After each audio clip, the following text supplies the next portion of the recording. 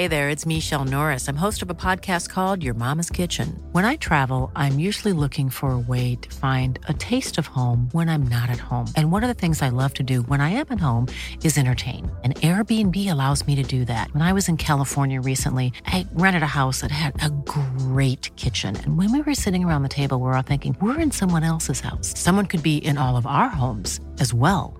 If you have a home, but you're not always at home, you have an Airbnb. Your home might be worth more than you think. Find out how much at airbnb.com/host. You know, I'm arrested, warrants shown, CID cars are going to my mum's address. So my mum's sitting at home on a Friday night watching EastEnders or whatever, having a cup of tea and totally unaware until the police kick in her front door.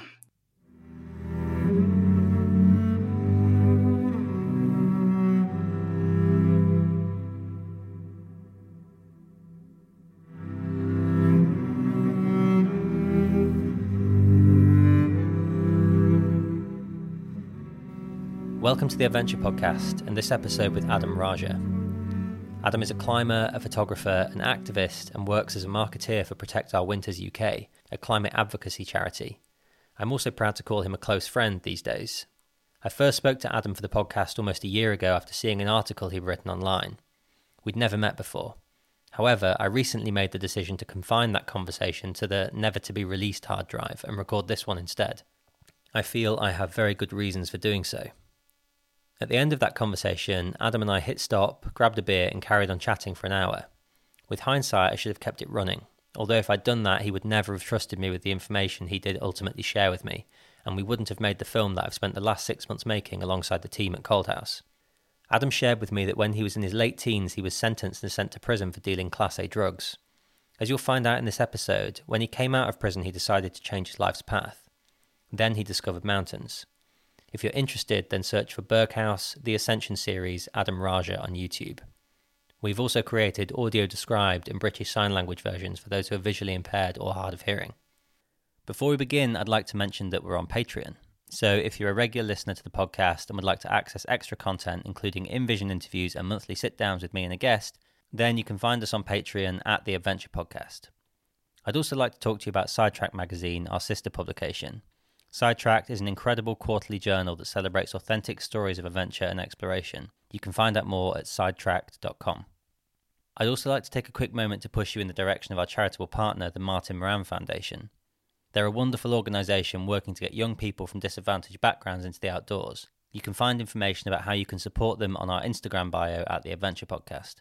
Finally, if you're enjoying the podcast, then please do subscribe on iTunes and leave us an honest review. They're a big help, and it really does help us bring the podcast to a wider audience. Okay, over to Adam Raja.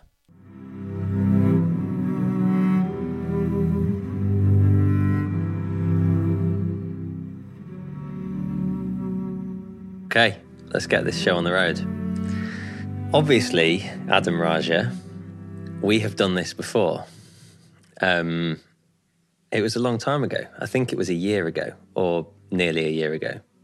And I think over the course of this conversation, we'll repeat a lot of what we discussed all that time ago, but also add in some significant new information. And for those listening, I guess the reason we're redoing this is at the end of our last conversation, which was the first time Adam and I had ever met, we stayed on the call for about another hour and decided to, pour our hearts out to each other and drink a beer and make friends.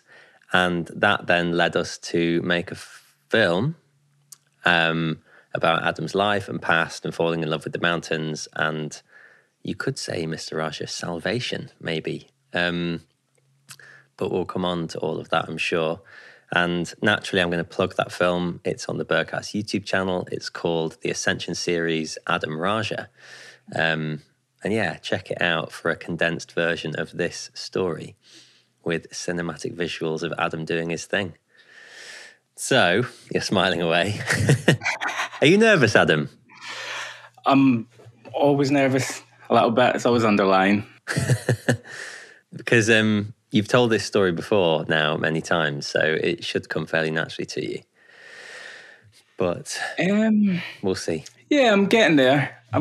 It's still, I think it's always, or at least I always find it a bit odd talking about myself. And I think I'm always aware of coming across like a massive narcissist. And yeah, but no, it's been cool, and I've been on a bit of a journey, I think, with it. And this is certainly something I wouldn't have, and we didn't really dive into the details, at least on the initial call, until afterwards, and the beer I was sipping kicked in. But it wasn't something I was comfortable sharing so publicly, and I've become much more comfortable with it as time has went on. And I think a big part of that is you reassuring me along the way, and your initial kind of reception to me sharing that. But then, you mentioned the film, the reception off the back of that it's kind of blown me away, to be honest. I think I go into all situations in life expecting the worst outcome. Just so that if something good happens, it's extra special, and if something bad happens, it's not a nasty surprise. But no, it's been really positive. So it's been nice to be able to take that negative part about my past and talk about it, learn from it, and try and do something positive with it. Yeah, and I was going to save it. I mean, as usual, I have no notes, no plan, no pen, but I don't think it's very fair to just not explain what we're alluding to here. And maybe we should talk about that initial conversation and what happened at the end and why. And if you could just give us the really abridged version of, I guess, what you told me after we'd pressed stop and why you chose to tell me. Yeah, so I think on the call, or on the original recording, there was I can't remember now actually, but I think I probably danced around it without explicitly saying what had happened. But yeah, ultimately, as a younger man, I got into some mischief, which you can learn all about in the film if you go check it out. And but what I kind of kept to myself was that that mischief ended up taking me to prison. So I ended up being sentenced to 3 years in a youth offenders institute. And yeah, it was a difficult thing to say. I think, first of all, this podcast, I think I kind of threw myself in at the deep end. I hadn't done anything else like this, any other podcasts. And, this is it's probably the biggest, certainly UK-based outdoors podcast. And, I work in the outdoors industry, so there's a good chance people I know, people I work with would, hear the revelations in it and the things that I told you. So I did have that lingering in the back of my mind. But I guess at the start of the call when we first spoke, I didn't really know you that well. I think we'd spoke a couple of times over text. But by the end of that call, I really liked you. I think we got on pretty well. And, it's a conversation I'm happy to have with people I trust in a safe space. And if I was sitting in a pub with you, I think that's the same kind of conversation I would have had. But I think it's very different putting that out publicly. And, I think although the reception has been warm, I think there is still a big stigma associated with criminal records, rehabilitation. When are you rehabilitated? What does that mean? So I've always been really aware of that, and I was in that interview. But like I said, when we chatted afterwards, I just got on with you, and I felt comfortable sharing it with you. And the beer certainly helped. Ace.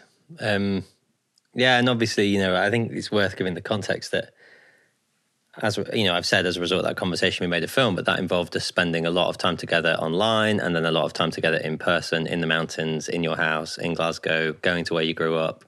And obviously that shared experience, that depth of shared experience, draws people quite close together. And so I think this conversation will probably be very different. But we'll see.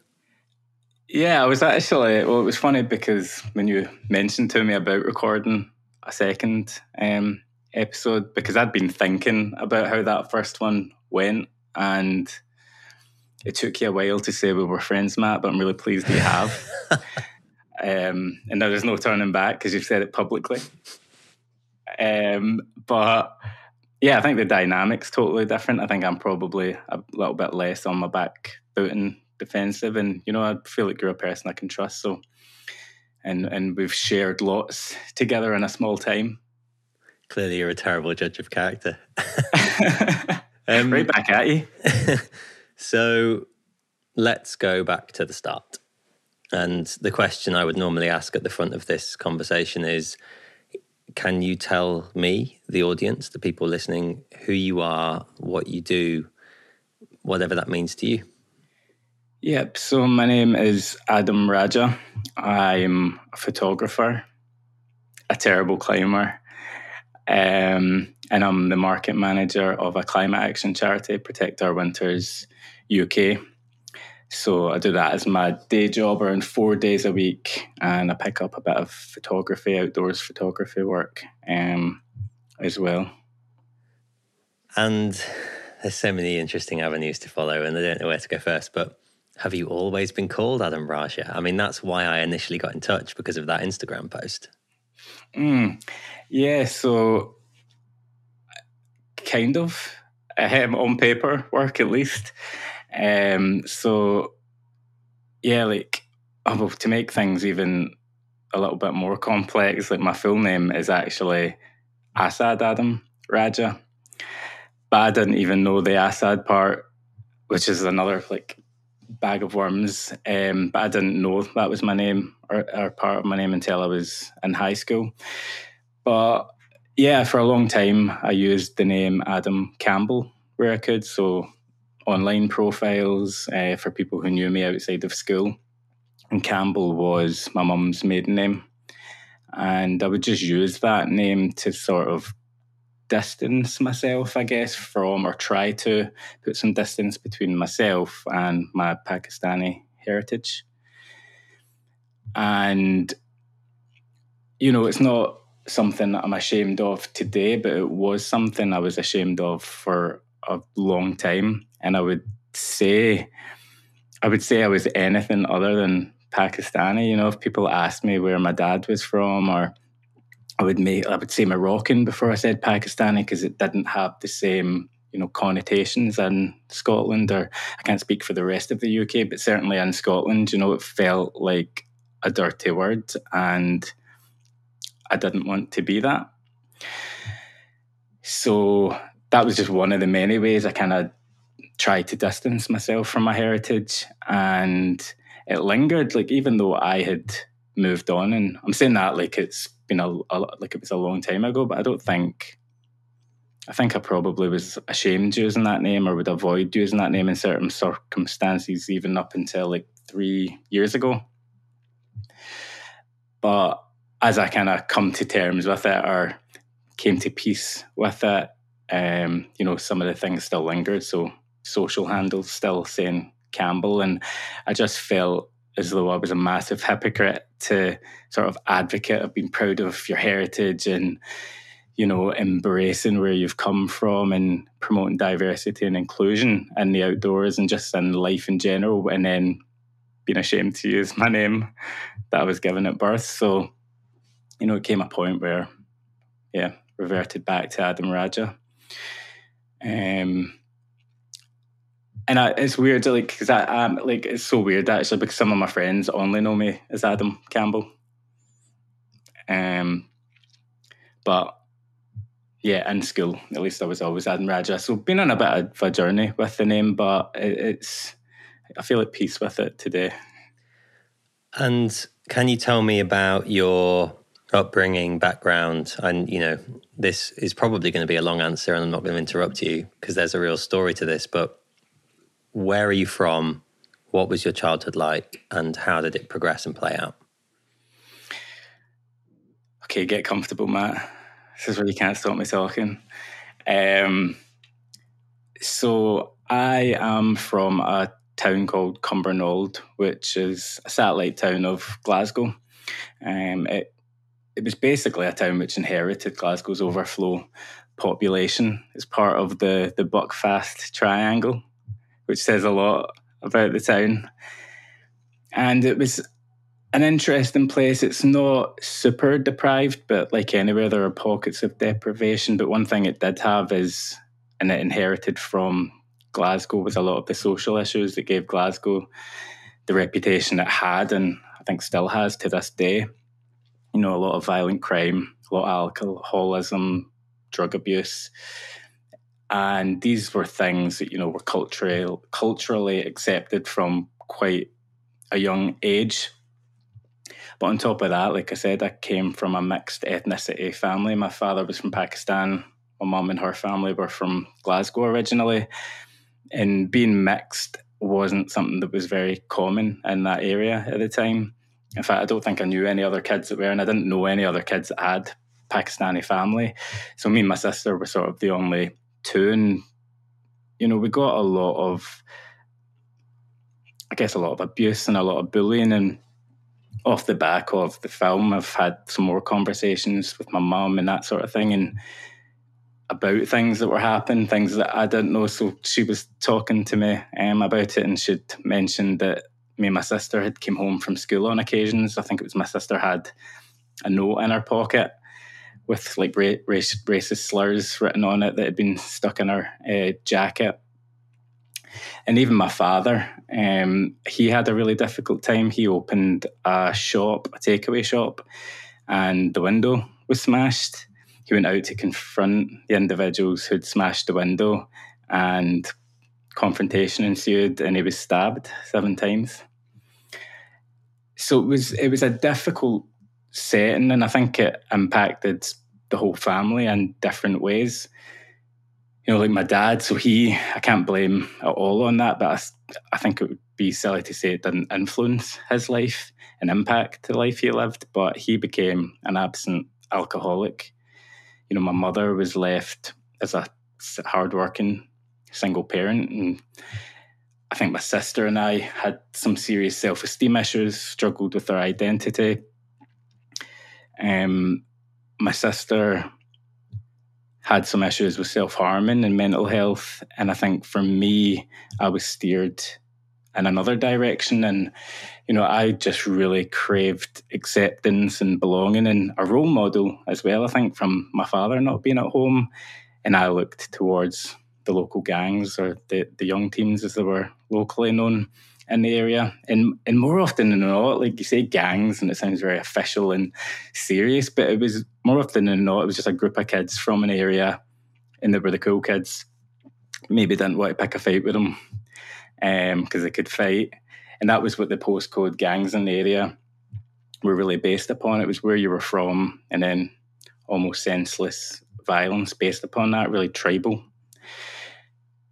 And, you know, I was involved in that for a while, I thought being associated with the gangs would make my life easier. And it did, for a time at least. And, you know, there was less comments at school, and I was associated with people that other people were scared of, and it did make my life a bit easier. But I think over the long term, you know, exposed me to, I guess, Scotland's underbelly and a lot of those social issues. So, you know, alcoholism, we were drinking from the age of 13, 14 daily, in school, outside of school, weekends. And I loved it, if I'm honest, because it made me, for the first time in my life, feel at least temporarily comfortable in my brown skin. And then it was the only time that I'd ever, when I was under the influence, I started to feel, or when I was targeted for my ethnicity, it gave me the confidence to stand up for myself. And unfortunately, that meant I was getting in more fights and started to get a reputation, and started to get in trouble with the police. And I think one of the other issues was, like, as you start to get out a reputation and the people that you're around as well, you're exposed to older criminals, not just the young boys who are fighting over their postcodes. You're exposed to organised crime. And again, it was culturally accepted. It started off with, my friend's big brother, for example, giving me some cannabis to sell. But that means that, like, the age of 14, you are involved in the sale of, illegal drugs.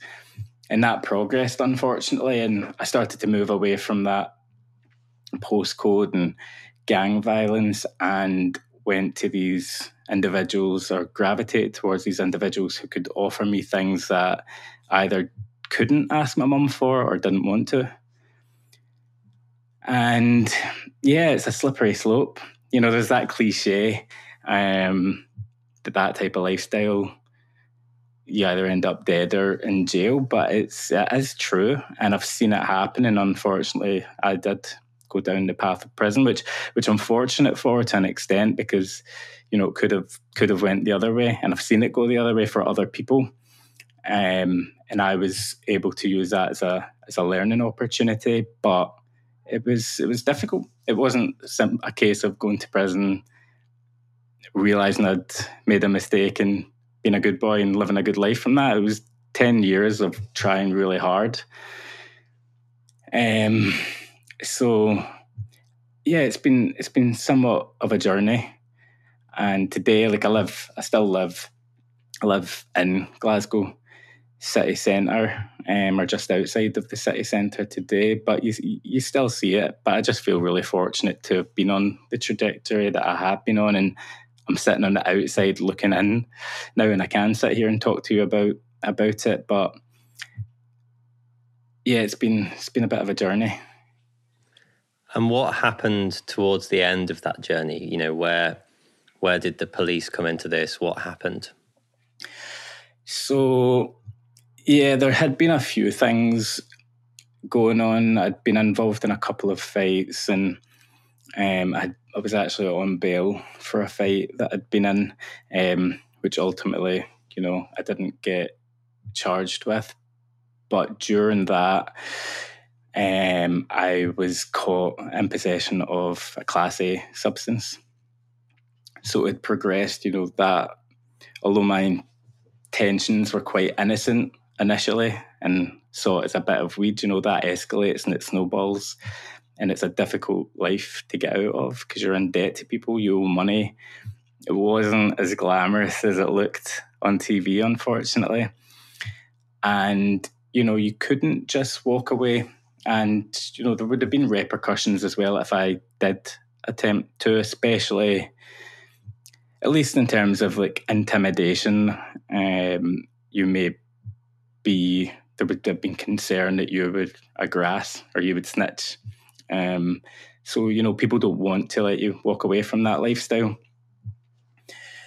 But yeah, it escalated to the point where I was eventually given Class A substances to sell. So cocaine I was caught with, and I was still staying at home with my mum at that point. And it was just a stupid scenario. I was going to a party. The person that was giving me it wanted to drop it off, and I didn't want them to, but it happened, and I left it in my mum's house. And, I arrived at the party and the CID were waiting for me. And knew me by name immediately, and I knew the game was over. And at that point, I'm arrested, warrants shown, CID cars are going to my mum's address.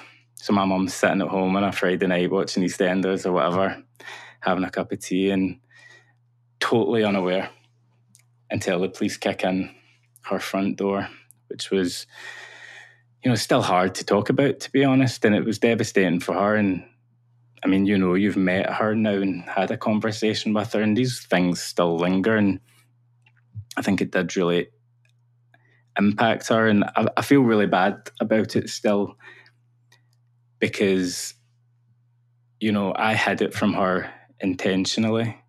And I was able to because of how hard she was working. you know, to put a roof over our head and keep food on the table and give us a decent quality of life. But I think, you know, she feels guilty for not seeing it sooner until it escalated to that point. So it's quite difficult to dwell on. But again, I'm fortunate in that, you know, I've came out of that tunnel and we're able to reflect on it, and I've came out okay, and I've turned things around. And you know, that part of the film, like it literally makes me bubble up every time I watch it. I've watched it in public with other people on 3 or 4 occasions, and each time I burst out crying at that section where my mum says that she's proud of me. Because I'll never sit and say I'm proud of myself, and I would find that very difficult. But what matters is that they are, and yeah, that's really, really powerful. So, despite all the difficulties and the hard things I put my mum through, you know, I think ultimately today we have a better relationship for it, and she's come to terms with it. I've come to terms with it. And I think we're all happier. And, you know, by all means, I'm not the wealthiest man in the world. I'm not the most talented, but I've got pretty good life, and I'm pretty happy. So I feel really fortunate. We'll come on to this later, but the only thing I'll call you out on there is you said you'll never say you're proud of yourself. I'll ask you again in 5 or 10 years. But we'll save that. At this moment in time, I would find it difficult to say I'm proud of myself. But I'm getting better at it. I don't know. You asked me when we were filming if I was proud of myself as well, and I think I had a difficult time saying it. And it's funny because I'm proud of so a few of my friends from those circles have managed to, you know, live somewhat decent lives as well, and I'm proud of them for turning their back on it. But yeah, I think I still feel a lot of guilt, and I think there's just a lot that I want to achieve in life, and a lot more I want to contribute. And I would like the scales, at least in my mind, to go the other way, so that I've contributed more than I've taken, or I've contributed more good than I have contributed bad. But I think we can all say it, that we're our own harshest critics. But just, I've not called you out on this in this way before, and maybe it's a testament to the relationship we've got now, and it's so easy for me to say, you know, you're living it, I'm not, but you were a child. You know, children make terrible decisions regularly. It's why they're not allowed to vote or get tattooed or make decisions, because they're rubbish at it. You were a child when this happened, you know? Can you really be that hard on yourself? Especially given when you did manage to escape that lifestyle. You were young. Yeah. Do you know what? Although when I reflect on it now, I go, yeah, I was a child. But I think I felt, at least in the moment, I felt like I was a man from a very young age, which is ridiculous. And I think I would cringe so hard if I could see myself, how I was carrying myself and how I was acting. But yeah, I don't know. It was just, I think in my mind then, I was an adult. I felt as though at that time I was conscientious and I was making these decisions myself. But I think as I've become older or gotten older, and you're able to step outside, you can look at the bigger picture and you can see the influences that were around you. I've had difficult conversations, or started to, at least with my mum, about this, because for her, and like lots of parents, you know, it's easier for them to boil it down and see it as you were the good kid that got in with the wrong crowd. But it's so much more complex than that. Yes, I guess it could be boiled down to that, but there was a lot of factors at play. You know, the wrong crowd wasn't the wrong crowd. The wrong crowd were just doing what was culturally acceptable and what gave you leverage within that culture. So the more we leaned into the negative, the more you were kind of rewarded. You know, the cool kids were the ones drinking Buckfast, smoking joints before we went into school. And it became normal. But then on top of that, you've got the other factors, and I'll never point the finger at my father and tell him or say that my life would be endlessly better if he was more involved, but it's certainly a contributing factor, I think.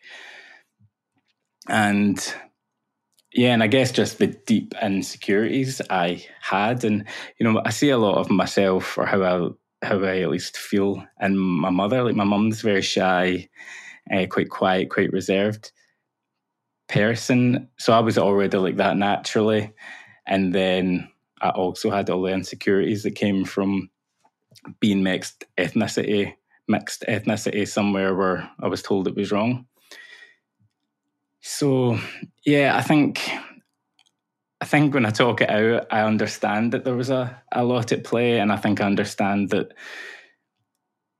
it's not all on me. But I think one of the things that have let me, or have allowed me to turn things around and create a better life for myself, was taking ownership of the mistakes that I made.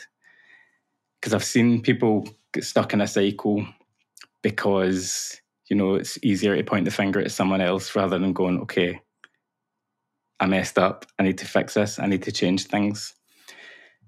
So maybe that's where it comes from. But yeah, I'm always kind of kicking myself. Yeah, but there's a difference between excuses and explanations, right? I think, like, to make excuses for behavior, like behavior you exhibited, is probably not a good thing. It doesn't imply ownership. But explaining it, like, you were a child, you were a victim of racism, you were trying to escape, huge negative influences on your life or negative experiences, and you did that by allying with a group of people who gave you identity and purpose and respect. And, you and I have talked about these things for hours off and on camera. That's exactly what people in the outdoors are doing. It's exactly what people who love art are doing. It's tribal, it's community, right? That's what you did in one of the only ways that was accessible to you. And I think you're right to take ownership, but also there's going to come a point, and this is, more end of the podcast conversation, but I want to know when you're going to forgive yourself, because forgiveness is a major, major part of recovery, I think. Do I forgive myself?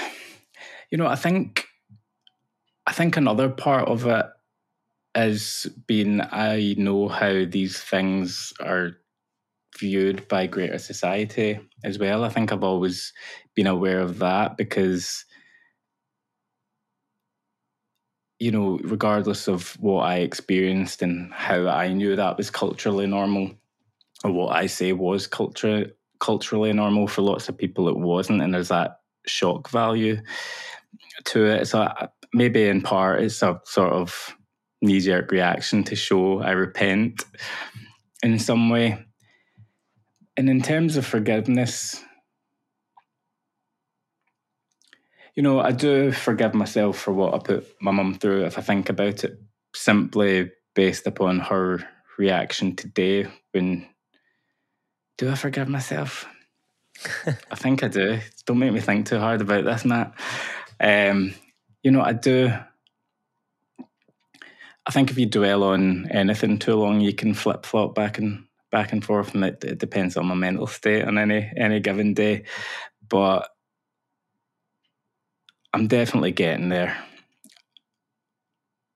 I think a big part of it actually has been, I bottled a lot of this stuff up.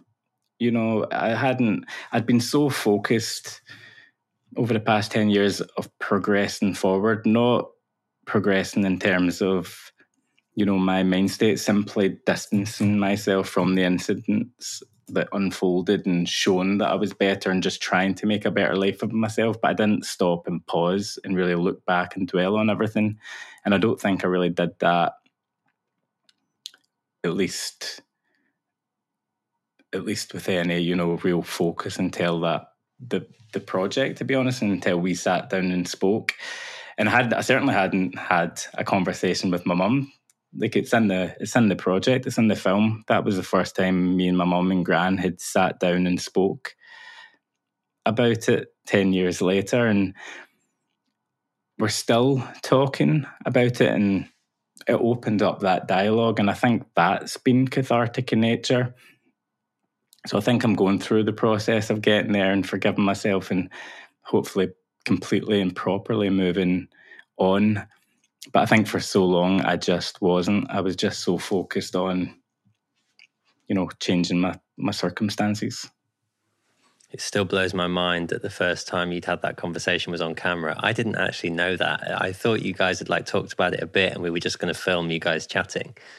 When I find out that this is actually the first time you've ever spoken about it. So, obviously it was emotional for everyone involved. Yeah. I kept joking afterwards, and I was mad that you made me ugly cry. But even it went into the film, I think it was handled really respectfully, and I was so glad to have, sometimes you need external forces to have these types of conversations, and something else has to come along and make it happen. And I don't know if we ever would have sat down and had that conversation. And there's still conversations to be had between us, but again, I think my mum, there's been a bit more light shed on the circumstances for my mum. And, and I think to an extent I was quite selfish about the repercussions of it. And I think I had the view of, when you're the one sitting in a jail cell, it's easy to be consumed by how that's impacting your life. But I think it really, talking to my mother about it as well, it's really put into focus, how and the amount of levels at which it affected her life. She had to read the newspapers too. She had to go into work and face people. For me, bizarrely, prison felt somewhat like a respite momentarily, because it took things out of my hands and it took me away from it all. So I was sheltered probably from a lot of the judgment that my mum received. And I was in prison with crooks who are in for the same thing you're in for, so they understand it and there's no judgment. And in fact, there was a level of respect. My mum doesn't get any of that, and she was entirely sheltered from it. And I think that was a compounding factor. If she had been more exposed to that lifestyle and the sort of, I guess, the culture that I was involved in, it would maybe have been less of a blow. But I'd hid it from her, and then she had to find out the very hard way about it all, and receive judgment for it. But like I said, I think having that initial conversation, it started a really cathartic process between us, and we're not sitting down having these 3-hour conversations, but I've been writing articles. A lot of opportunities have come off the back of this film, and I've wrote a few articles, and she's obviously reading them and then asking some questions, and we've had back and forth, and it's not really the elephant in the room anymore, which is quite nice. Yeah, that sounds very positive. But you started to segue us towards it, and we're about to get onto the nice stuff, the mountain stuff, the what came next. But I think it's important to talk about what prison was like, because you haven't alluded to it yet. But it wasn't just the drug dealers, right? No. So I got moved. Prison was, I would be lying, and I think most people would be lying if they told you I wasn't shitting myself sitting on that bus. You're in a confined, I guess, a box, and your life is now on hiatus, and you're getting taken somewhere that you don't want to go. So going in, it was terrifying. And, I initially went to Pullman, which is a youth offenders prison, but Pullman is serious in terms of there's a lot of testosterone there, a lot of young men who have something to prove. But I was used to that. You have young men. I got in fights in the street. I was used to that sort of intimidation. But it was as I moved around prisons, I got sent to was it Glen Oakle, I think it was called. And I'm not sure what the reasons were, but, you know, there was limited space in the prison, so you were put where you were put. And I ended up in a hall in an adult prison with lifers, you know, guys who were in there serving 10, 15, 20 years. And man, it's not the same. Pullman felt like a prison. The other place felt like an asylum. It was totally different. And, you know, I remember the first day actually being in that place, and there was some guys who were in for things like, you know, armed robbery, and I think 2 of them had been in for armed robbery actually, and immediately I'm not in the hall for more than an hour, and they come over to me and talk to me, and they're like, stay away from X, Y, Z, this guy's in for this, whatever.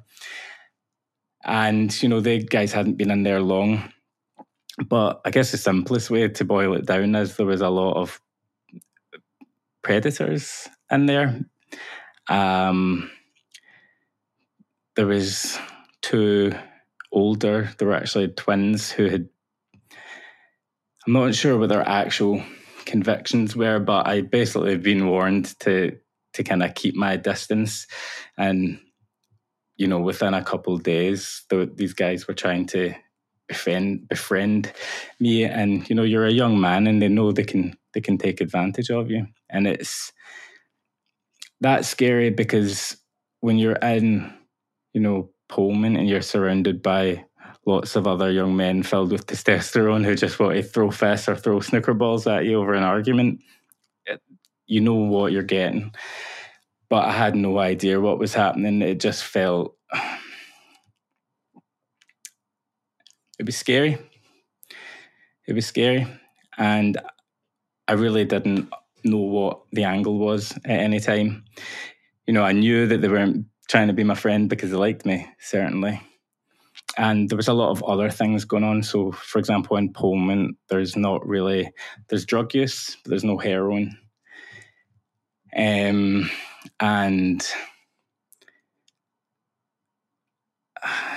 I really don't know how to phrase this, but there's no sexual interactions between prisoners and youth offenders. There was in the adult prison, which I didn't expect, to be honest. I thought that happened in prisons in far off lands, you know, in high max prisons like in America. But that sort of thing was going on. And, you know, I'd literally been plucked from a youth offenders institute and then put in this situation. So I was counting every day in that place. I think the scariest thing about Pullman was how quickly you could adapt to it and how quickly that felt normal. But I think Glen Oakle was the name of the other prison that never felt normal, and I was never comfortable in that place. It's giving me the creeps actually thinking about it. How long did you stay there? I think I was in Glen Oakle for around 6 months. Yeah, I remember phoning my mum when I got moved. And, you know, your family don't find out you're being moved or anything until you have moved. So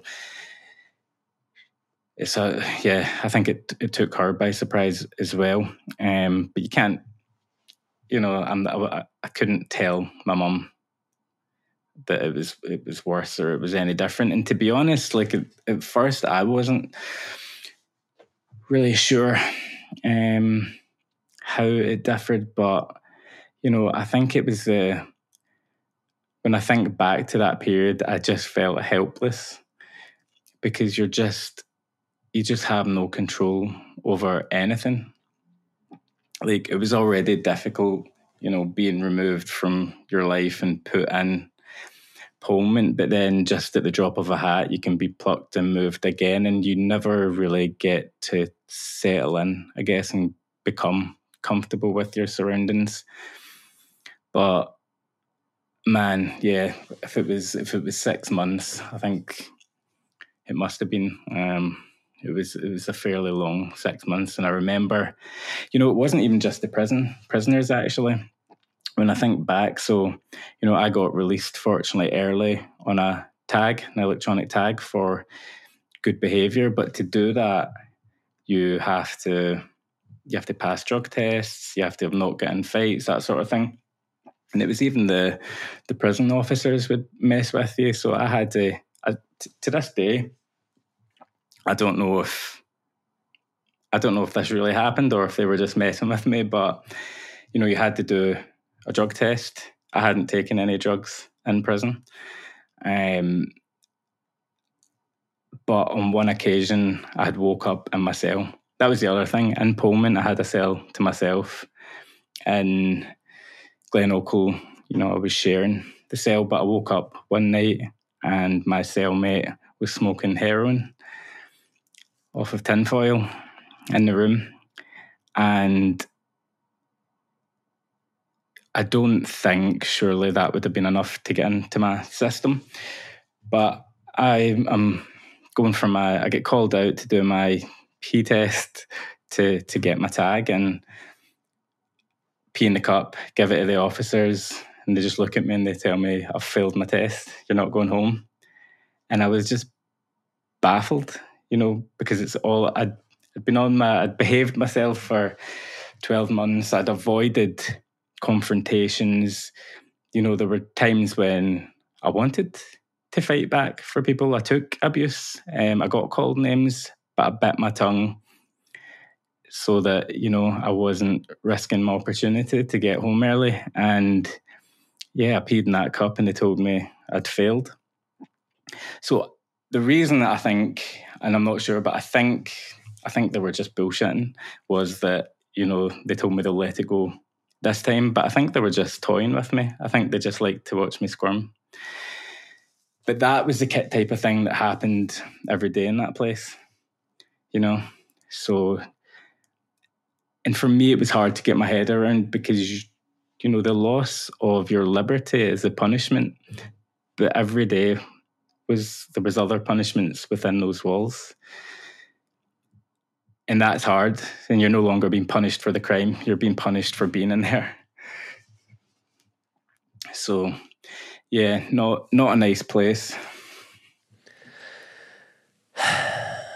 It's horrendous, really. It made me sweat like that. I've actually not thought or spoke about that place in that much depth. But yeah. When did, obviously there was a trigger point where you decided that you weren't going to do this anymore. That, and you and I have had this conversation before, one of the natural or the obvious thing that happens is you get out, you go back to the same friends, they have a welcome home party, they hand you another bag and off you go. When did you decide you weren't going to do that and what did you do about it? So, I think the whole time I was in prison, I knew that I wanted to make a better life for myself and I knew I wanted to find another means. But I remember the first visitation I had from my nephew, and I was sitting in Pullman and my mum brought it was my only nephew at the time, brought him to visit me, and he was so young, he didn't understand where he was, and we just told him it was my work, and he didn't question it. And even within that couple of months or whatever it was, I could see how much he had grown. At that age, they just grow so fast. And I've always seen so much of myself in him, and I was just so worried. He was growing up in the same house. He was living in my bedroom, or what was previously my bedroom. His father wasn't around either. And, it terrified me and it broke my heart when I saw him and that he was having to see me in this place. And, I was his only, or should have been his only male role model because his father wasn't there. And, what example was I setting for him by sitting in prison? So I remember that, and I remember leaving that day, knowing that I had to change things. But I still had a year at least to go. from that point, and it's hard because different influences are constantly pulling you, and to an extent, I guess, Pullman started to feel normal after a little while, but I guess in hindsight, fortunately, I went to that other prison that kept that, not insecurity, but just the discomfort, because I certainly didn't want to go back there. But then, you come out with the best of intentions. I came out, the first thing on my list to do was to apply for a job and get a new job. And the day I came out, actually, me and my mum went to, I don't know where it was like a high street shop to buy a white shirt and a tie and some black trousers to go, just to start applying for jobs, and so I could go to an interview. And it was, so I had the best of intentions, and that was within a couple of days, but I got nowhere.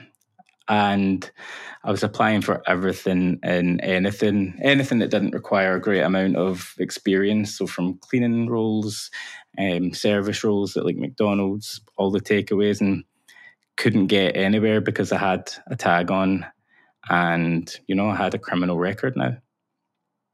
And so it was a struggle for a while. And then the only people that were offering me opportunities, it was opportunities that would or could take me back to prison.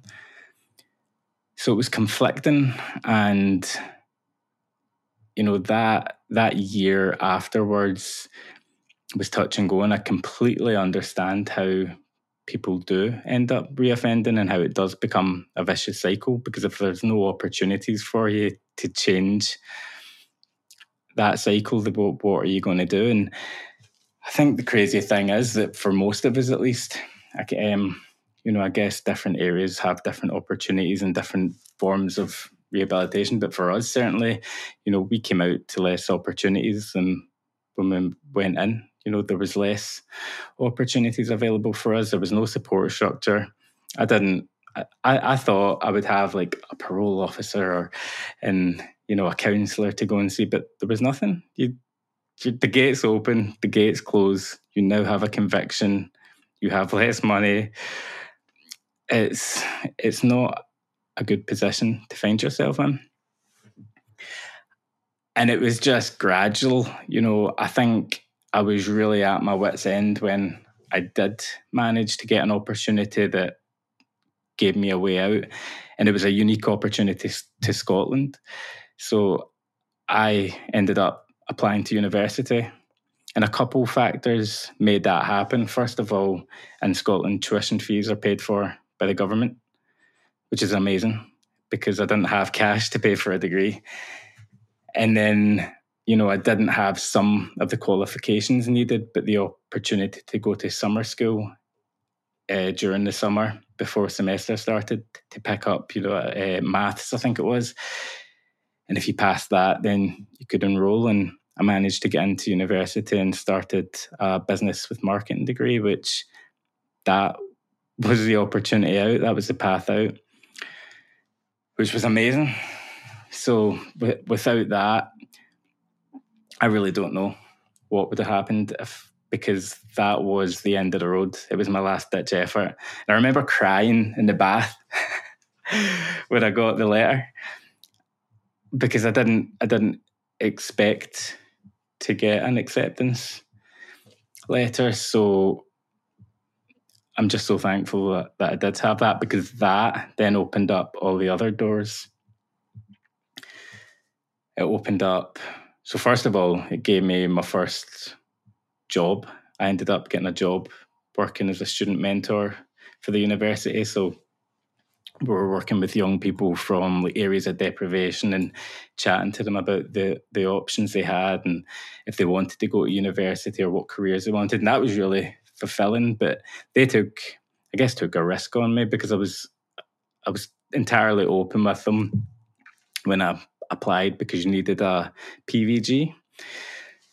So basically, it's like a background check because you're going to be working with young people. But fortunately, they supported my application, and that gave me experience to put on a CV and move forward. It gave me some income, and that income then led to me buying my first car, which started me on all sorts of adventures. And really that's when I started living, I feel like, and my life started becoming full of new experiences and experiences that really changed my perspective and outlook, not only on Scotland, but just the world, really. Hey there, it's Michelle Norris. I'm host of a podcast called Your Mama's Kitchen. When I travel, I'm usually looking for a way to find a taste of home when I'm not at home. And one of the things I love to do when I am at home is entertain. And Airbnb allows me to do that. When I was in California recently, I rented a house that had a great kitchen. And when we were sitting around the table, we were all thinking, we're in someone else's house. Someone could be in all of our homes as well. If you have a home, but you're not always at home, you have an Airbnb. Your home might be worth more than you think. Find out how much at airbnb.com/host.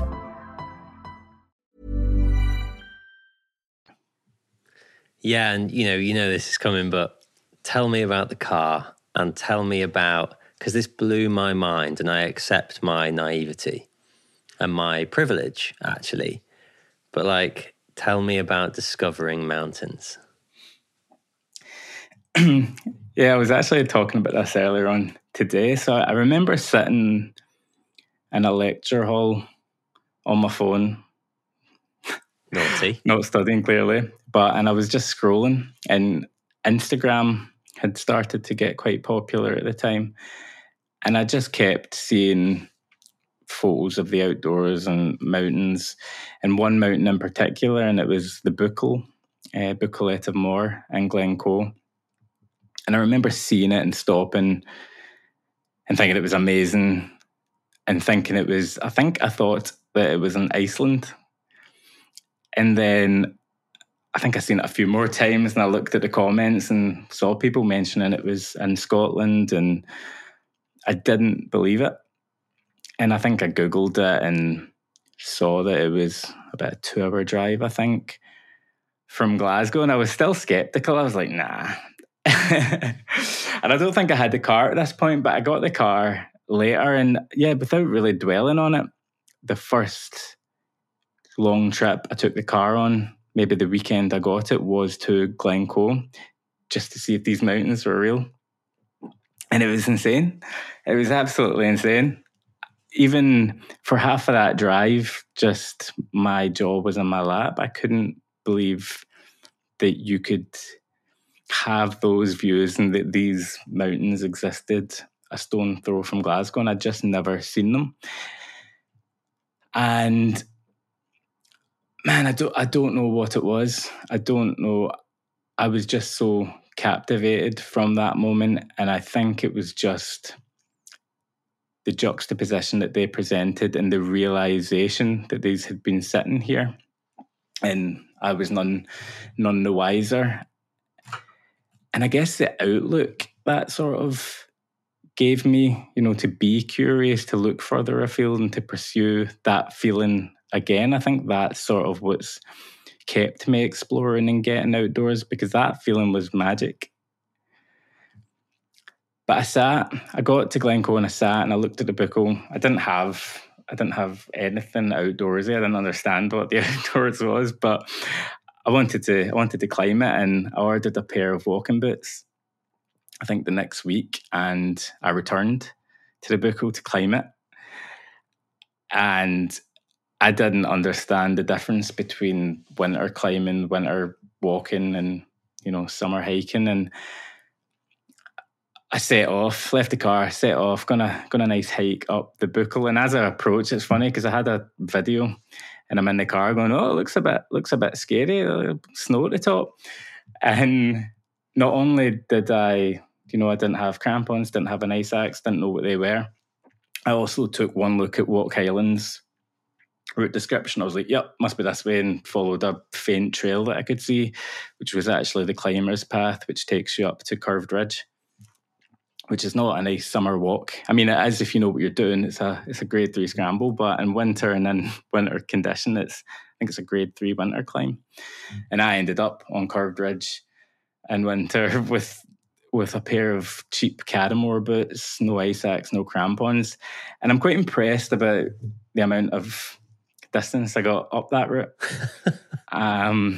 I mean, I don't know. I think it probably says a lot about me that I got so high before I realised something was wrong.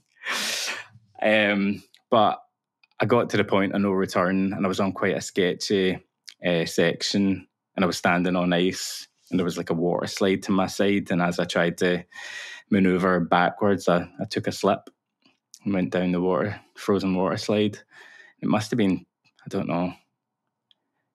If it wasn't, it was around about 10 metres, and I thought I broke my ankles. But I managed, and it was so dramatic as well, because at this point, what made me stop was seeing two guys up ahead putting on harnesses, getting out the ropes. And a blizzard was coming in at this point as well. I couldn't see what direction the car park was in anymore. And I just had to use gravity to take me back down the hill, kind of shuffling. And eventually the snow kind of stopped and I could see the car, and I managed to make my way back, fortunately. But that could have ended very, very differently. But I think it left me more determined than ever, because it felt like there was a new challenge, there was a new barrier, and it was my lack of skills and knowledge that was preventing me from fully enjoying this place. And so I ended up doing a winter skills course and learning what crampons were and what an ice axe was and how to use it. And it gave me the confidence to get back out and explore and pick up new skills and learn how to climb and learn rope work. And I've loved doing all that. And I think it is, that untethered freedom these skills give you, because Glencoe can be a very dangerous place, but if you've got the right skill set, it can be the biggest playground you've ever came across. But you need certain skills to be able to traverse that playground. And, if I can only walk, there's certain areas that are cut off to you if you can't climb. So I was just so keen to pick up all the skills and to be able to really intimately explore that landscape, because it felt like fantasy. And, it looks like a fantasy novel. It's such a unique landscape, and being able to just intimately explore all those different routes in that place is just, I think I could happily, if you told me I could only play in Glencoe for the rest of my life, I think I'd be pretty happy. And I'm just, and it's really sad, because I can tell that story and laugh about it. But even just last week, there was I think it was a gentleman was out wild camping, had his dog with him, and unfortunately both their bodies got recovered on a couple of days ago. And, the weather turns, and it's my slip. I was fortunate. There was grass below me, but that isn't always the case. And I think, I'm sort of pulling at a thread here, and it's a big conversation, but that's where, when you start talking about diversity and inclusion and things that we can do, there's so many communities and groups of people like myself that, they just don't have the skills and knowledge, things that we take for granted. I'll talk about things that I take for granted, but a lot of people have no idea because they've not been exposed to these things before. And there's obviously a lot of other barriers. It's quite a complex issue, but I think mine's was the extreme of it. It's the difference between feeling uncomfortable somewhere, maybe because you're not represented or because you don't know the etiquette of the countryside. But if you're on Curved Ridge and you don't know how to scramble and you don't know how to use winter equipment, it's a pretty sketchy situation. But I didn't know any better. Yeah, and we've talked on this podcast a lot with various guests about, diversity, inclusion in the outdoors, and that's not to say I don't want to do it, but I think what's particularly what shocked me, and again, I admit my naivety and privilege, is you didn't even know they were there. They're 2 hours away, and now, I mean, we'll get onto this, but now you just drive up to go and watch the sunrise and then come back and go to work. Like, Yeah. You'd spent your entire childhood and early adult life not even knowing they existed, and then not being willing to believe it because it seems so far-fetched. Like, you talk about accessibility and how the outdoor community all feel like the outdoors is accessible. Well, I don't want to like label you and put you on a pedestal, but you are evidence that that is not the case. Yes, I guess it's strange. Is it strange to look back on? I don't think it isn't strange, because I still know people who don't know what's out there. I could maybe not now. I've moved recently, but in part of Glasgow I lived in just a month ago, if I spoke to 10 of my neighbours or showed 10 of my neighbours pictures of Glencoe, they probably couldn't tell you where it was. And, I don't know what the reasons for that are. I think a lot of the social issues we were talking about earlier play a big part in it. I think class and, so like my mum's family are very working class, and, that really dominates your life. So the idea of playing in the Highlands just wasn't something that they did. And the skills that you need to require, like, I had this voice in my head for so long. I remember, so there's a place called Auchenstarry Quarry, and it's quite a famous crag that's just outside of Glasgow, right next to Cumbernauld. And I used to drive past that with my mum, and I remember seeing climbers on it all the time. And I was always like, oh, that looks amazing, but it's not for me. And that was just a default response. That's not for me. You can't do that. And I think culturally, that was just instilled in us from that working class background, I guess. And I can't speak for everyone, but it's mind-boggling, especially when you dwell back on it. And our teenage years were spent drinking Buckfast and underpasses, and we looked forward to that, and we enjoyed that, whilst that playground is not far away. But as a teenager, if you're not aware of that, how are you going to...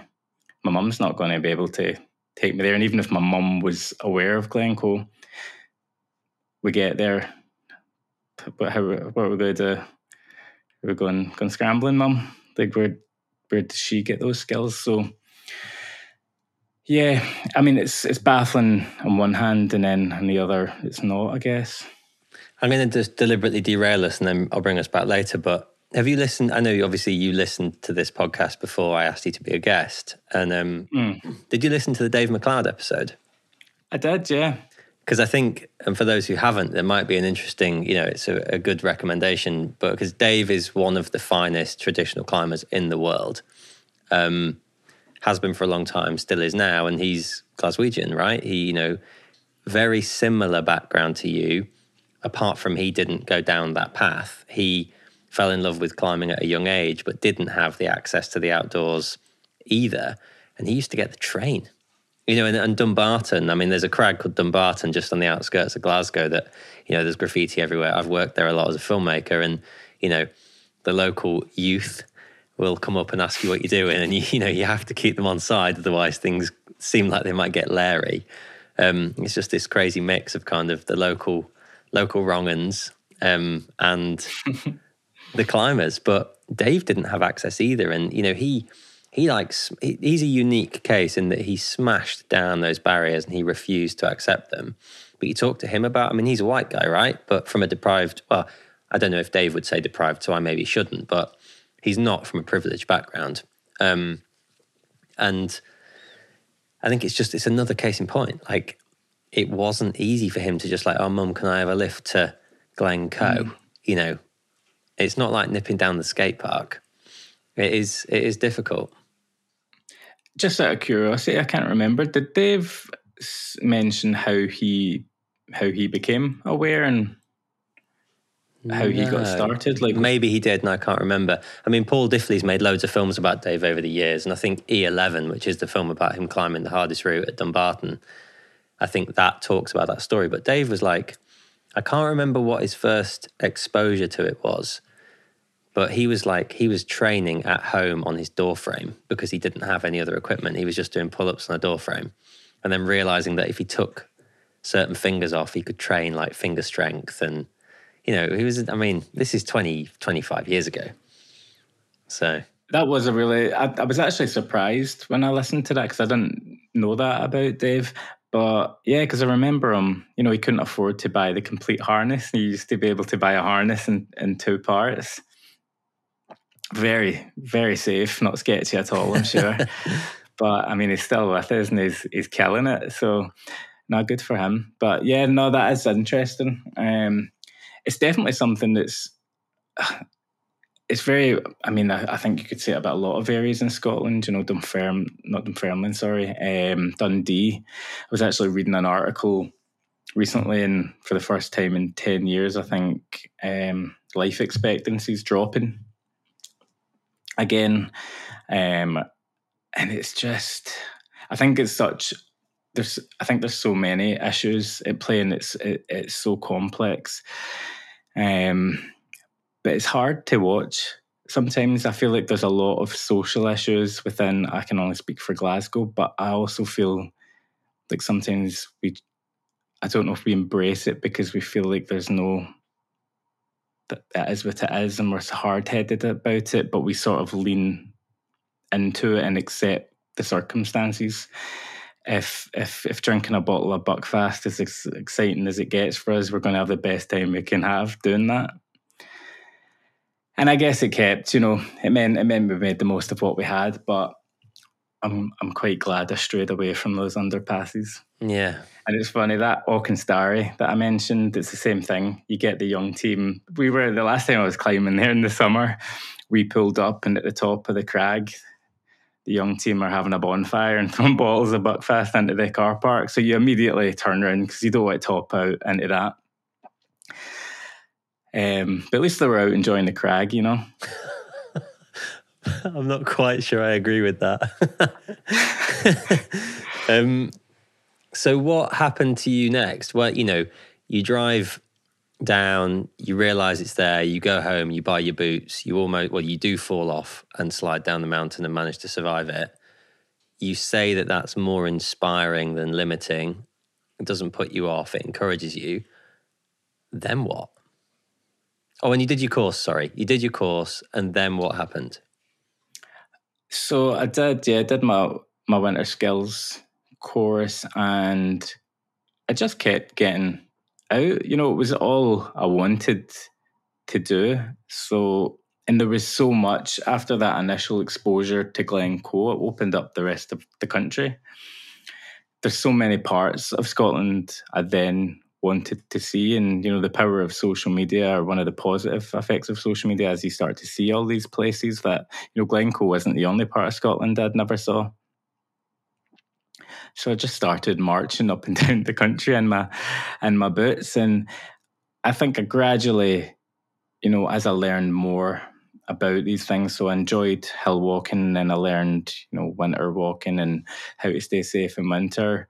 I then learned a little bit about scrambling, and I knew that Curved Ridge was a scrambling route from my incident, and so I wanted to learn to scramble. So I started doing that, and it was just gradually building up skills. And I think it just, it really broadened my outlook in terms of what I thought was possible, and I guess what I wanted to see.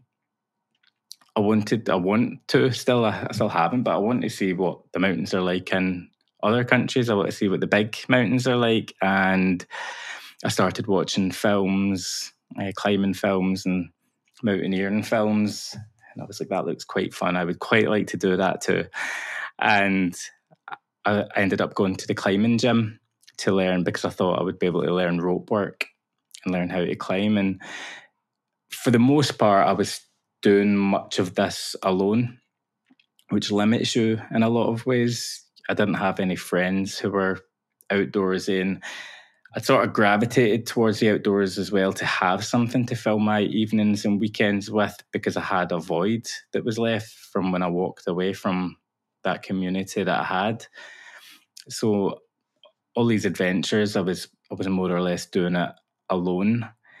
And so climbing in the climbing gym on auto belays or with my partner was really the only option I had for climbing. But it was amazing, and I learned so much in the climbing gym. And the rope work that you learn is the same as outside. But I think gradually I then started to, and that's only been the past 3 years maybe, but I started to meet other people through the climbing gym and through, again, social media as well, and know people who had that shared interest and I guess that common ground in the outdoors, and started to re-establish a community and actually had people to spend time outdoors with and go hiking and go climbing with. And like winter climbing, unless you're doing, I mean, you probably shouldn't, but I was just solo and lower grade stuff, so 1s, 2s, maybe a 3 at a push, preferably not, because that was the only way I could do it, because I didn't have someone to get out with and belay me. But now that I have friends that that I climb with, we done, so last year, probably around about the time, I think I actually ended up being on a cold house shoot with Berghouse actually, and Glencoe, and I wouldn't have had that opportunity had I not been with that group of people to go ice climbing and develop that skill set. But for such a long time I leaned into that I'm a loner and I enjoy being alone. But I think it was just because I didn't have any friends, and again, being of that mindset, I'm going to work with what I've got and enjoy it as much as I can. But I think it's been so, I don't know what the word is, not necessarily fulfilling, but I've got such a better quality of life having that shared interest with people and having a community around me. And I feel like I've got an identity. I think when we first did this podcast, I'd laughed when I said I'm a climber, because I wasn't super confident about saying that, or if I was allowed to, or what that meant. And I think I can say that with confidence based upon now that a lot of my friends and the people I spend time with are climbers. Maybe not so much the past couple of months because I've been really lazy, but spend my evenings in the climbing gym, and your life kind of revolves around it somewhat. But just having people back in my life that I can call friends and be excited about getting out at the weekend and chatting about really boring stuff like cams and the gear and whatever, it is nice. And I think my life is much better for it. And how much, when you came out of prison, you consciously turned your back on, I don't want to say you turned your back on your friends, that's wrong. You turned your back on your lifestyle, and you realized that you had to move away from that group of people. How much of a void there was, can't speak. How much of a void was there? And how much were you lacking that tribe and that community? I don't think at the time I realised how much of a void there was. I think in the moment I was more focused on what maintaining or what repercussions maintaining those relationships could have, and being in those environments. And even if I'm not getting up to no good, so I'll give this example. When I had come out, one of my friends had invited me to their house for a few beers, and you get there and there was actually quite a lot of people there, and it was a bit of a house party. But I was sitting there enjoying myself, just having a beer, and I don't know what had happened. I think they had music quite loud, but the police came to the door. Police come in the house just to check. The police were being great, but someone in the house threw a bag of cocaine on the floor. And as the police are walking around the house, I look down and there's a bag of cocaine at my feet. I'm not long out of prison. But that's the type of situations that's what you can find yourself in, or the type of situations you can find yourself in. And the repercussions for me are extreme. I'm going straight back. And, if no one else in the room is saying that it's theirs, which I doubt that they would, there's probably a good chance it's mine, at least in the police's eye, or the sheriff. So that was the type of thing that I started to see, and, it just wasn't worth it. And with that fresh in mind, in the moment, I didn't realise that there would be a void, but it was when I was at university, and the people that are my classmates at university were going out at weekends and had their friends. And, I started to realise that, I was quite isolated. But in a lot of ways, I guess I felt I was beating myself up anyway for the way things had went. So I guess I didn't mind to an extent, or I felt like that was just how it was. I'd put myself in that situation. It's not ideal. But as time went on, and you did not, do you know what kept playing in my head? Actually, this might sound really stupid, but I thought about it a lot. I would see things on TV, and it would be like birthday parties or weddings on TV, or even people in the family friends get married. And I was thinking about it, and I didn't think I would have anyone I could invite to a wedding. If I was to get married, who would I invite to that? And it was just little things like that. And, and I did get lonely, and I didn't really pinpoint what it was until that void was filled again, I guess, because I don't think I knew I was seeking community. But during the first lockdown, I think, is when a lot of people realised, they missed those connections, and, even just the day-to-day chatting with people. And, I started reaching out to people and wanted to get out more. But it wasn't, yeah, I don't really know, actually. If I compare it to how I feel, I think just in general, it was an underlying vibe of, loneliness. And I think those old feelings of not acceptance, but looking for, mentorship and advice. I realised that I was always just turning to myself and didn't have people that I could turn to. And that was, I guess it was hard, but it just wasn't nice. And I questioned a lot why I had struggled to change things so much to be in a situation where I was isolated and unhappy. So I guess I was always dwelling more so on, the way I was feeling and the whys and the how, rather than, what was the root cause of it. I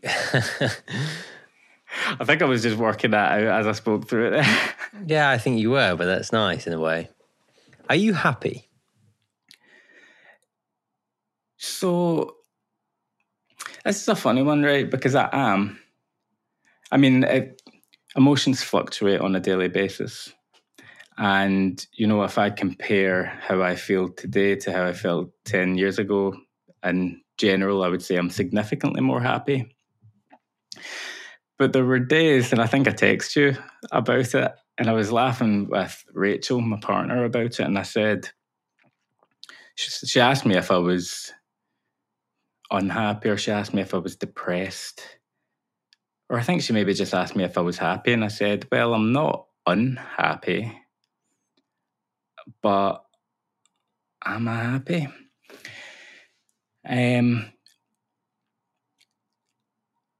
I think I have moments of happiness, but I also think I get caught in my thoughts a lot as well. And I'd be lying if I said I was consistently happy. Well, I think that most people would, but that's a different conversation. True. What would you know, I don't want to turn this into a therapy session, but what are the magic, like, do you know, what would make you happy? There's little things. So in terms of the day to day, when I get outdoors, when I spend time outdoors, when I've had a great day in the hill, I come home and I feel happy. But I think there's this weird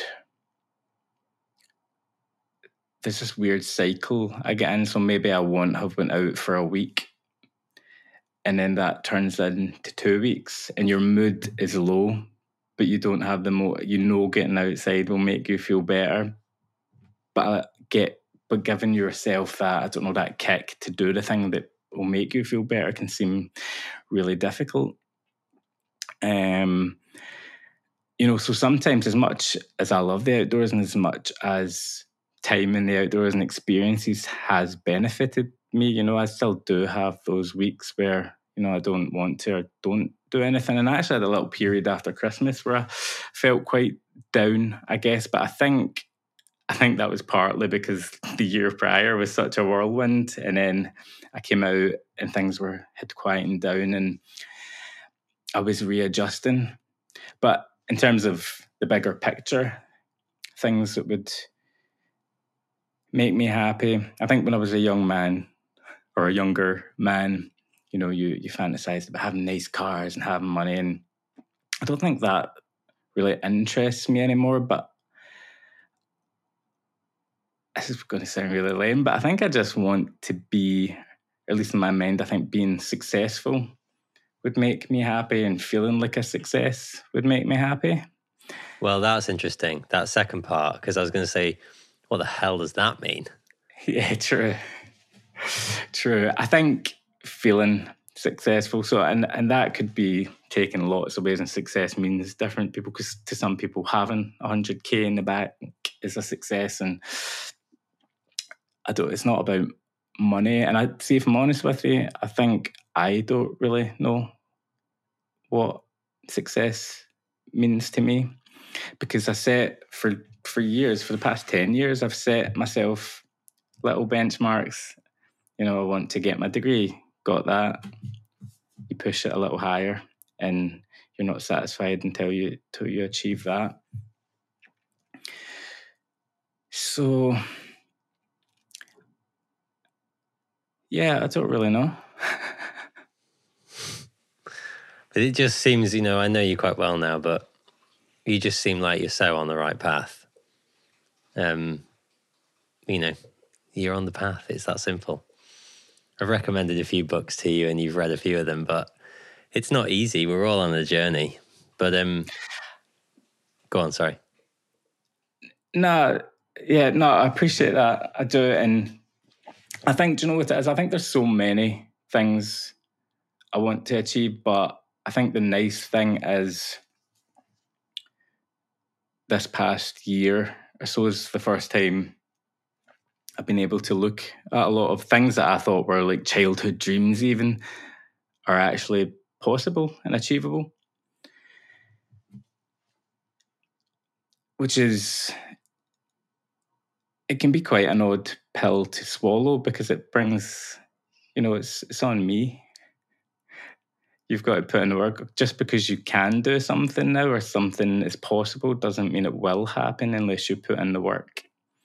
So I think sometimes it's nice to play in fantasy land. And, it was funny, like when you first asked me about this, doing the project, the film, I think I agreed, not necessarily believing or thinking it would go ahead. It's just like a yes, now, worry about it later. And then obviously when I went into that, I was scared. I was a little bit scared about it all and not sure how it would be received. And I think I've got a lot of self-doubt, and I always have, and I've had it since I was, a child. So I think that plays on my mind. And, I've failed majorly in life, and it can be scary, I guess, the prospect of failing at things. But ultimately, on the other hand, my biggest accomplishments have come off the back of my biggest failures as well. I'm so conscious of not talking too much and not making this a therapy session, but I feel like I have to say it to you. Maybe I should just say it to your friend. It's very easy for me to say, as I've said a bit too much in this conversation, but I can't think of a single thing you've told me in this conversation that I consider to be a failure. And that might surprise you, and this might be a really awful thing to say, and people might think this is horrendous, but I feel like I can because I know you, but I see you more as a victim. And I think owning the things that you've done, mistakes that you've made, decisions, you're very welcome to disagree with me and tell me that's outrageous, but I think you are a victim and that you have escaped the things that befell you in a way that is admirable, impressive. You know, you've had to climb hills, metaphorical hills, that most of us never even dream of having to climb. And you have done that. That blows my mind. Are you trying to make me uncomfortable? I really appreciate you saying that. And it genuinely, it does mean a lot. And, you know, it's hard because it's hard to, I guess, accept being a victim, because I think not wanting to be a victim is what made me make certain decisions and, I guess, act in certain ways as well, or lean into certain things when I was younger. So that will always be something difficult to say, I guess. But like I said, I like to take ownership as well. And yeah, I don't know, but I do appreciate it. And I think it's meant a lot, like, doing this project, and don't want to blow too much smoke up your bum. Oh, no, don't do that. No.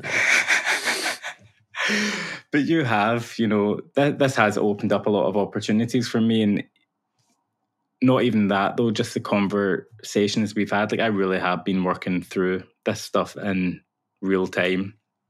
And just because filming's over, you know, I still text you some random stuff or send you a wee voice note being like, Matt, I'm having a shit day or whatever, and have a moan about something, and we talk through it. And it's been really beneficial. And I actually do think I should probably, you know, speak with a therapist and, you know, about some of the experiences I've had and just the way I feel about certain things, because I think that I don't have a definitive answer for some of the questions you have yet, because, you know, I'm still working through a lot of it. Like we said at the start of the call, or the chat, you know, I've only started really dwelling on some of this stuff when we started talking about the film project. So it's, yeah, I'm on a journey with it, but I mean, I'm in such a good position that, you know, the fact that I'm sitting here and able to think of these things and analyze things in this way is amazing, I think, on its own. And I just had a weird thought that came in my head there as I was dwelling on it. It's not necessarily failure I think I'm worried about. I think the biggest takeaway from, you know, everything that unfolded was letting my mum down. And I think that's what it is. And I think it doesn't have to mean outright failure, but I think I've just got that, I don't know, chip in my shoulder about letting people down, letting myself down, whatever that means. But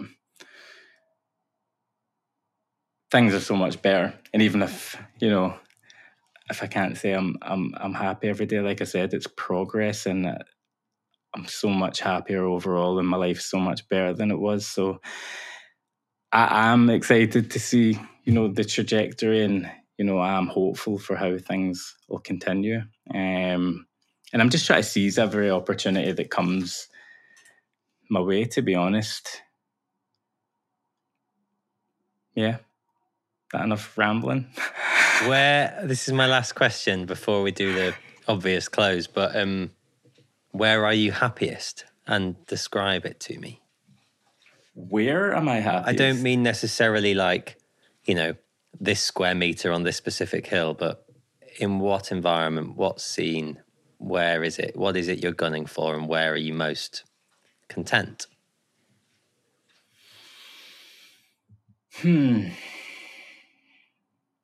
Should have thought about this one before the call.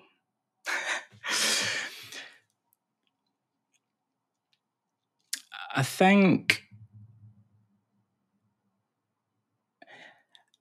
that it's weird actually, because I think I'm happiest when I'm creating. So in terms of art or photography, so whether it's editing a small reel or something like that for Instagram, which is, there's literally very little skill in my video editing, but taking photographs and, seeing, particularly photography, seeing incremental improvements, and you get that, nice feeling, and you've seen progress in real time. But then me being the way that I am, at the same time, I think that's the area that brings the biggest frustrations in my life as well, because I want I don't know, you want to see improvements faster, or you want to be picking up more, why did I only get that many photo shoots last year, and that type of thing. Or you see, other creatives that just blow your work out of the water. But I think, just in general, I think when you're, creating something, and even taking it away from the photography, off the back of this, I wrote a few articles, and it's really nice whether you're going in to edit an image, and at the end of it, you've edited it and you're really happy with it, or you've thrown a load of words into a document and it comes out and it's a half decent article. I find that really, really rewarding. And I may not be happy throughout the process, but when it comes out the other end and you've created something that's half decent, I think that brings me quite a lot of happiness. Yeah, I can relate to that. Yeah, art's a funny journey, right? Photography, anything creative. I did a podcast last night with a photographer, and it's difficult because there's no tangible measure of whether or not it's any good. And, it's hard judging your own work against somebody else's, and it's learning to be happy with it for its own sake. I certainly struggle with that, but I found that doing work which is only supposed to be for me, and yeah, I might share it with the world in some capacity, but actually for me, a lot of the urban exploration stuff that I've done, it's not for anyone. I'm never going to put it anywhere. But I take pride in it. I think that, yeah. Anyway, it's a whole different conversation. I'm going to do the close now because we're at 1 hour, 35 minutes. And I normally do 60. You know what's coming. So you've probably cheated. I've thought about it. Okay. What scares you? So I think the first time you asked me this, did I say public speaking? I don't know. Did you? I think I did. Which I think will always scare me. But if I'm really honest about it, one thing that I think about probably daily, and if not daily, at least every other day, is life. And the increase in speed at which it's passing by. And, if I'm honest about it, it took me a long time to enjoy life.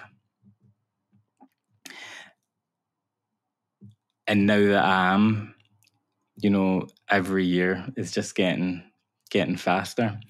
And it scares me. And you hear how many, a cliche from films is, an old person sitting in old folks' home talking about how it was just yesterday and that they were doing this or that and how fast it's went by. But I think the more optimistic side of that is that's a really wonderful place to be in, because there are people in this world that are dwelling on life and the days are long and today can't end soon enough. And I've been in that position too. You know, when I sat in that cell in Glenorchy, I was thinking about those long days and watching the clock. So I think it's just motivation to make every day count. But it is scary, you know, because my nephew's, he was a little baby in that, a toddler in that visiting hall, and he's not. He's a young man now. And he's a young man that's making me really proud, and he's not taking the path that I've went, which is amazing to see. But at times it does just feel like a blink of an eye. And it's scary. How old are you now? Oh, 21. 32, Matt. Okay, yeah. So it is, yeah, it's a long of time has passed, I guess, hasn't it? Which is good thing, bad thing. Yeah, it's complicated. And it just gets blurry. Like, I think I have covered a lot of ground. I've lived quite a full life in lots of ways. But like I said, there's so much I want to do and so much I want to achieve. And I do feel like in lots of ways I'm just getting started at this new chapter. So I've got a lot of ground I still want to cover. This is a very silly thing to say, but I'm going to say it. But you get to tick the box of gangster, which not many people do. There was, I think when we were doing the filming, I had a blank. You asked me a question and I didn't know what to say other than became a gangster, did that or something. I can't remember, but it was when we were filming. And this is true. Like, you know, at least I don't have to sit and twiddle my thumbs and wonder what it feels like to play the villain. Like I've been there. Oh, come on. I'm probably embellishing. Maybe on the outside, yeah. What brings you hope, Adam Raja? I'm going to get really cheesy here. Really cheesy. What gives me hope? My journey and my trajectory genuinely does give me hope. I said it earlier, like I'm not the most talented, I'm not the most successful, but I am in a significantly better than I was 10 years ago, and a position which was genuinely unimaginable at one point. And, you know, I'm not happy every day and things do get difficult sometimes, but I've always got that journey to reflect back on, and it's never gotten that bad again. And I've come out. So, you know, I think that is what gives me hope. And, you know, the nice thing about sharing this story with you and sharing my story with you and, you know, putting that film together is hopefully, you know, other people that have been in similar positions can see that and see that you can come out of it. So, as cheesy as it sounds, yeah, like my trajectory and my path gives me hope. I'm very glad. And I think, you know, there's that old rule with any creative industry, which is, you know, don't read the comments. But I think you probably have and should regularly go and read the comments on your film. Yeah, because it evidences how people feel about your story and how it's affected them. And, oh, go on, sorry. Nah, I like, you know, nice compliments and nice things make me squirm a little bit. So I was probably just going to try and interrupt you, make try you stop. And undermine it, yeah. I did. Now that has been something that has genuinely been nice. Like every day or every other day, I get a message even on Instagram from someone who's saw the film. People that have had similar, you know, journeys or similar struggles, and even people that have lived entirely different lives have just messaged to say they're glad I found the mountains, which is so nice. You know, social media can seem like such a toxic place at times. So when you check the DMs and someone's slid in with a wee nugget of niceness, it's genuinely nice, and it does mean a lot. And it's pretty cool. Yeah. Ace. Right. We'll leave it there. We did it. That's probably the 5th hour of conversation we've had on recording. Thank you very much. I'm sweating. Done. Huh. Should I press stop? I guess.